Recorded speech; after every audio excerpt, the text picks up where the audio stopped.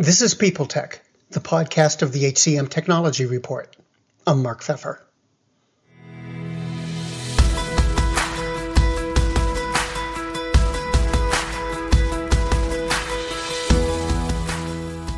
Today I'm speaking with Geoff Webb, the Vice President of Solution Strategy at isolved.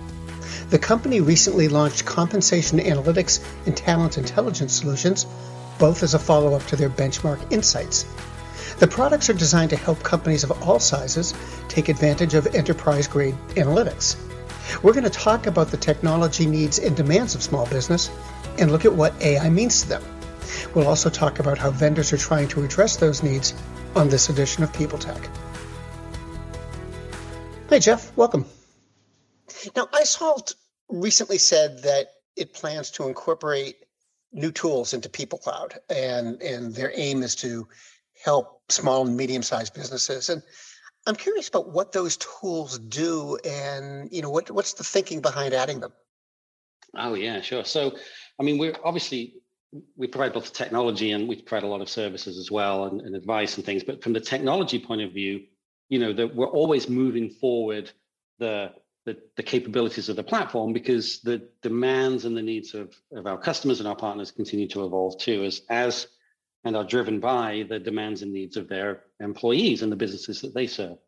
And so for us, we've been looking at how do we reduce workload? How do we make it easier to find and keep good people? How do we provide better information to HR teams and business leaders to make good decisions? So we're including a lot of capabilities, and I hesitate to use the phrase artificial intelligence, but we are going to genuinely, it has its uses.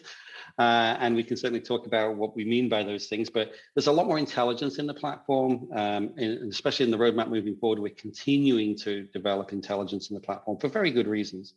Better analytics, and just more capacity to automate and simplify the workflows. But if you think about the objective here, a lot of the things we're building out are, let's just make it easier for HR people to focus on what they care about, and let's make it easier for them to make good decisions and feed good decision supporting information and data into business leaders so that they can make good decisions about how they develop their organization and what is the future shape of their business going to look like. So when you say you're adding more intelligence to the platform, what do you mean by that? What's kind of thing is it going to be able to do now? So I think if I think about the way that we are seeing the whole role of machine learning and artificial intelligence emerging in HR technology, I tend to think of it in sort of three buckets, three sort of groups of capabilities. And we're really addressing all three at various points, both recently and over the course of the next few months and through into next year. I would say, first and foremost, the AI engine in the background. There's things in the flow of work where artificial intelligence can be used to better identify trends. It can be used to simplify work. It can be used to spot anomalies. So I'm thinking of a good example here. There's a sudden change in your payroll in some area that looks weird. Maybe there's been a mistake made. Maybe there's, heaven forbid, fraud or something else going on. It's the kind of thing that might get missed by very, very busy people. It's a perfect kind of use case for something like an AI or, basically a machine learning model to go, well, hold on. Normally it would look like this. That's a weird anomaly. You should probably go look at that. So, that's sort of one area, sort of in the flow of work, doing things in the background to simplify and streamline and sort of help run things. I think the second area is really around the use of AI to provide more personalization and more intelligence into the sort of interactions with people. So things like learning what questions get asked regularly, enabling people to more easily find information that they want, personalizing and identifying, you're here in your job. The next things that we would normally expect you to go learn how to do with this, and this, you should probably take these courses. So that sort of, personalization engine that we're very comfortable with in a lot of places in our sort of day-to-day lives starts to feed into work. And then I think the third area is interaction. So you've got a sort of an engine running things, you've got some personalization and tuning capabilities, and then you've got an interaction engine capability that, things like chatbots, for example, are a great example of that make it very, very easy for people to self-serve and just find stuff. Tell me how many days vacation I have. is this a holiday? Who's on my benefit? Who are my benefit recipients? How do I do this? Where would I find that information? And that just moves those, I hesitate to say, but very transactional conversations away from an HR professional who's trying to get other stuff done, but answers the same questions over and over again. It moves it to an automated process that actually is can be much more responsive and can learn in the sort of the interactions too. So you've really got those three, and we're really looking at all three of those as areas where we can just continue to build and infuse the platform with more intelligence as we go along. Now, these are all great examples of how small business software for HR is getting more powerful, which usually means it's getting more complex. Given the dynamics of SMBs, are business owners and managers able to keep up with all this in understanding it, if not using it?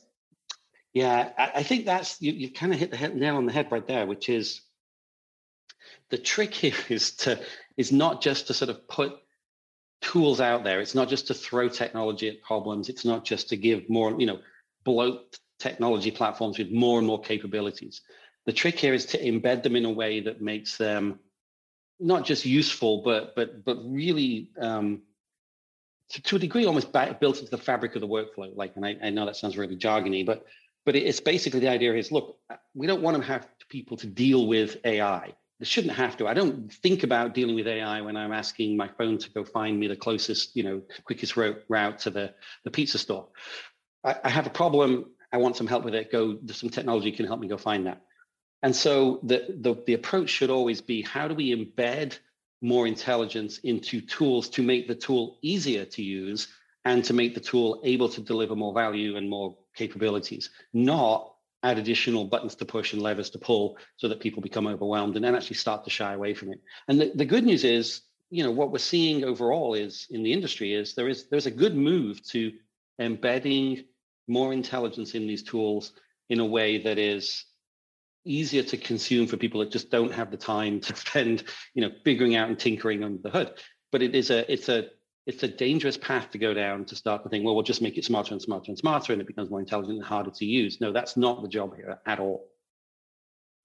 Now, you've actually just teed up my next question, because I'm always wondering about, users, employers, and employees. Mm-hmm. Do they really care if something is AI, or are they really thinking about what can I do with this product or what can I do with that tool? I think it's exactly right. And it shouldn't matter to them. I mean, the point should be that, and I actually say this, I talk to a lot of our HR customers and our partners, and I tend to frame up the importance of AI in these technologies is really this. It is, look, on one hand, it can help answer questions for you. So in other words, if I have a question, the tool, the technology can help me go find the answer more easily and more quickly. And that's something that they care about. But I think the thing that really separates where we're headed with this technology from other approaches, from just sort of raw automation, is that AI can not only help you answer a question more easily, but it can help you identify the questions that you should be asking yourself. In other words, again, go back to that example. I've seen a change occurring here that looks a little odd. You should probably look at that and understand why, because it looks like it's sort of out of bounds. There's something odd going on here.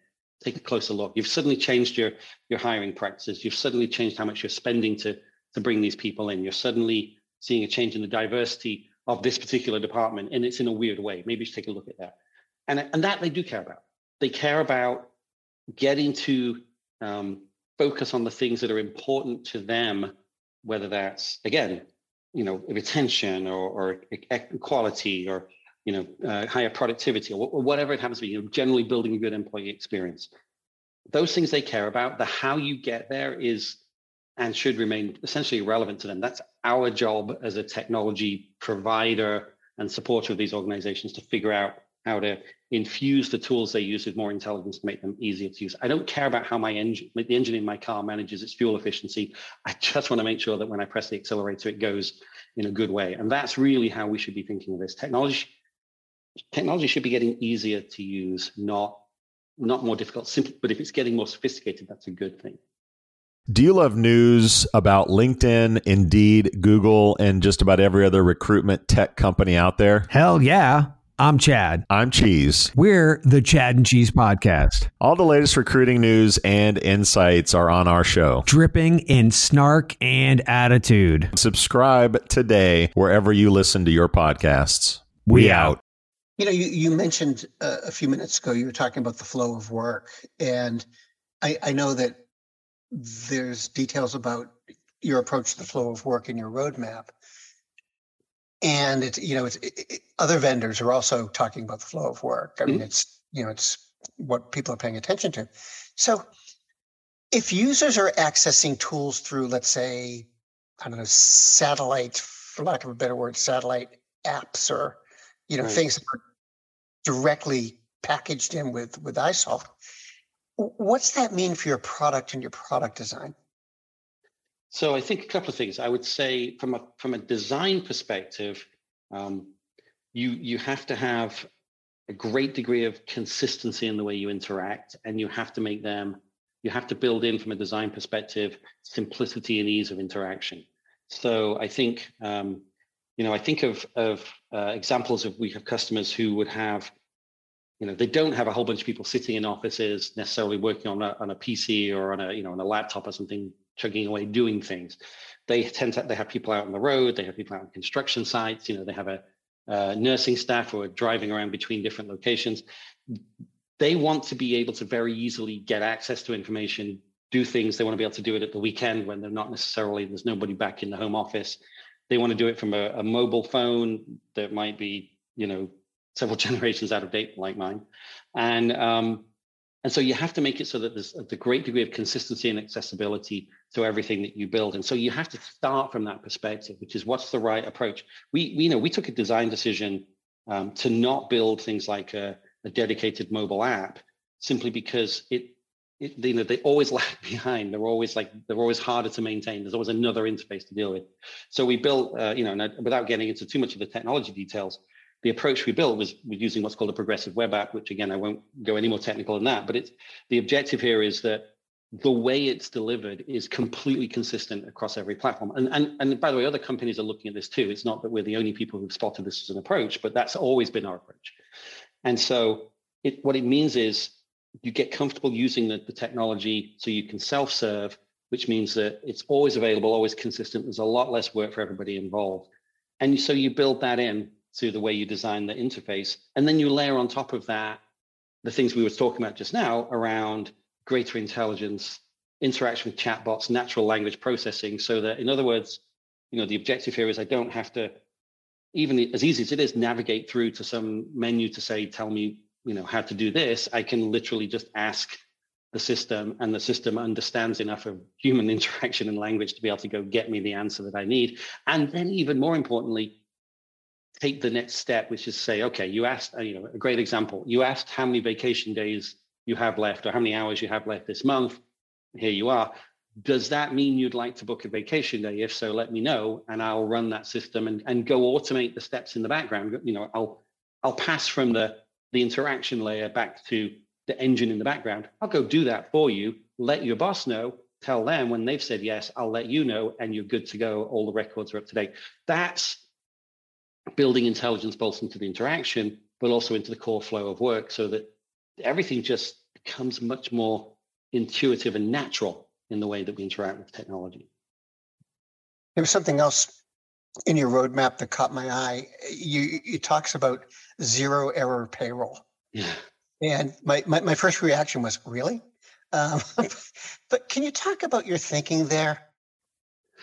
Definitely, yeah. It's an objective, right? I mean, I think one of the first things we see, we've when we start working with organizations, we often, we'll look at, we have what we call a maturity model, an HCM maturity model. And that model it really lays out the journey that many organizations have already been through. We've been doing this for a long time. And as a result, we've seen that sort of journey occur very often. And so we have a model that enables us to have a common frame of reference, a conversation with with an organization that we're engaging with, to say, well, okay, we see you're kind of here. This is the things that we see happening. Here's the stuff you're saying, you're seeing in your organization. That means you're probably here. which means that the next set of steps should be this, this, and this. One of the first places we usually find is that people say, payroll is so painful, right? It's so difficult to do. It's an extremely manual process. We often have issues with just getting accurate information on time. We're constantly having to go back and fix things.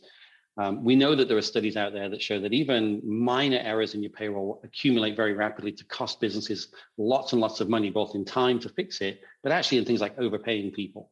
And so it's an area that we usually see first of all on that sort of journey of help me reduce the workload of running payroll and getting it right, because errors cost time and money, and nobody's happy, right? Nobody's happy if they're underpaid. The business is not happy if they're overpaid, and the HR payroll people are not happy in either situation. They'd like to get it done. So what we're talking about here is, well, obviously the first step we typically put in place is the automation of that process. Let's automate payroll, just makes it easier. But in addition, that back end engine, that thing that's running is capable then of saying, well, the objective here is to say, well, again, I see a weird anomaly in your payroll from a business perspective. In other words, you're running payroll, something's happened, go check because I think an error was made there, something went wrong. Or alternatively, from the perspective of the employee, to be able to alert them to say, by the way, your payroll just weirdly changed this month.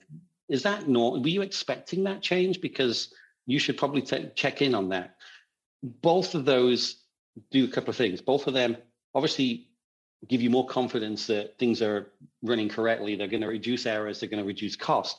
But they also improve the experience of both sets of people. They improve the experience of the poor HR payroll people who are trying to run stuff and get it right. And they improve the experience of the employee enormously. Because now I'm looking at this going, hey, there's somebody actually checking my payslip for me, making sure I got paid the right number of hours and the right overtime and for the right projects and so on. And that gives me more confidence that these guys are on my side. So zero error, payroll, perfect payroll, however we're phrasing it. That's the objective here. And the way you get there is you infuse machine learning and artificial intelligence into the process to just keep an eye on stuff. And it's the thing that AI is really good at. isolved is also expanding your AI ethics policy. Mm-hmm. And I think you were one of the first companies to have one. But what are you adding to it or changing, and what spurred you to do it? Yeah, I think that having a strong AI ethics policy is really, really important.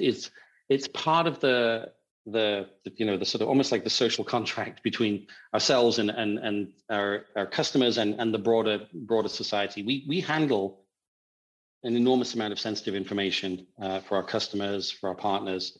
It's, we're talking about touching the lives of, for us as a business, what's over 6 million employees around the US now, whose very sensitive information is with us. We want to make sure a couple of things happen. One, that we're very clear on how that information is used.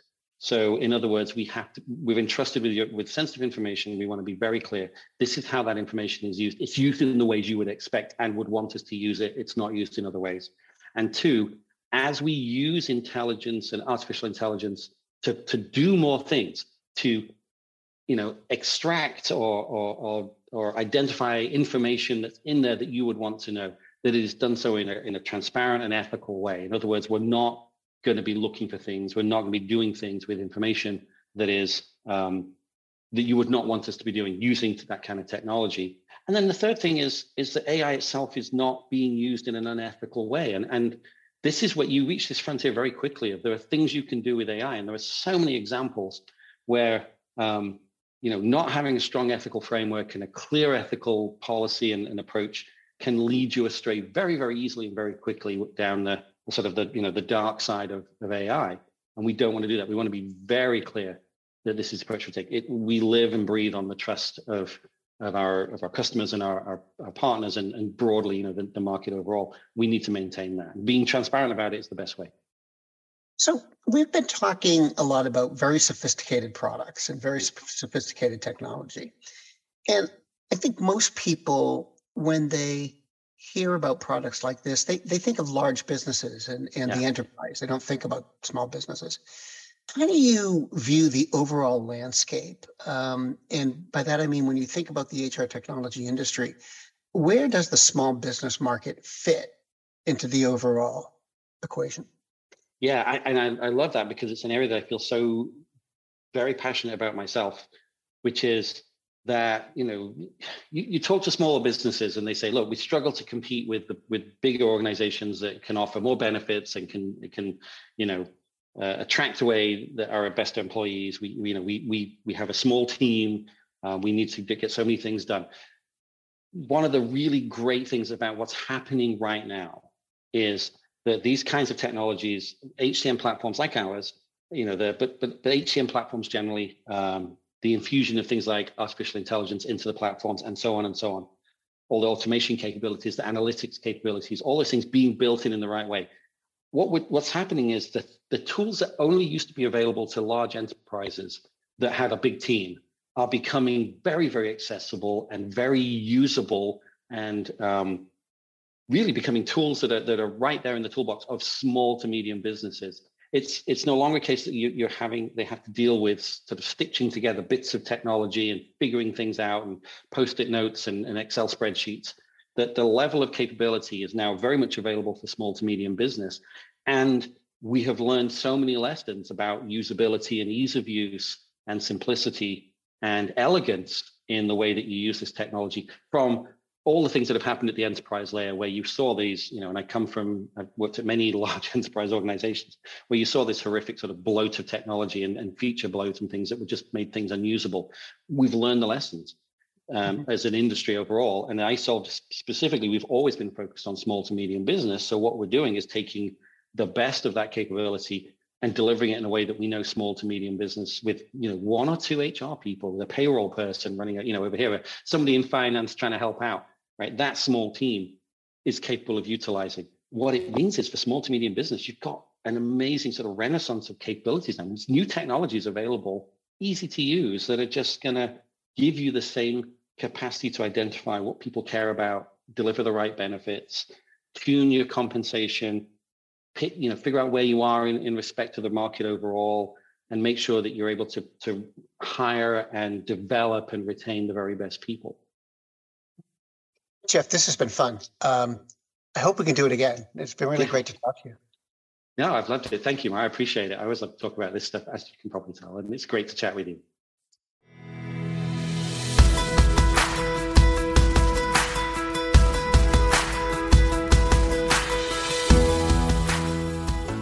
My guest today has been Geoff Webb, the Vice President of Solution Strategy at isolved. And this has been People Tech, the podcast of the HCM Technology Report. We're a publication of Recruiting Daily. We're also a part of Evergreen Podcasts. To see all of their programs, visit www.evergreenpodcast.com. And to keep up with HR technology, visit the HCM Technology Report every day. We're the most trusted source of news in the HR tech industry. Find us at www.hcmtechnologyreport.com. I'm Mark Pfeffer.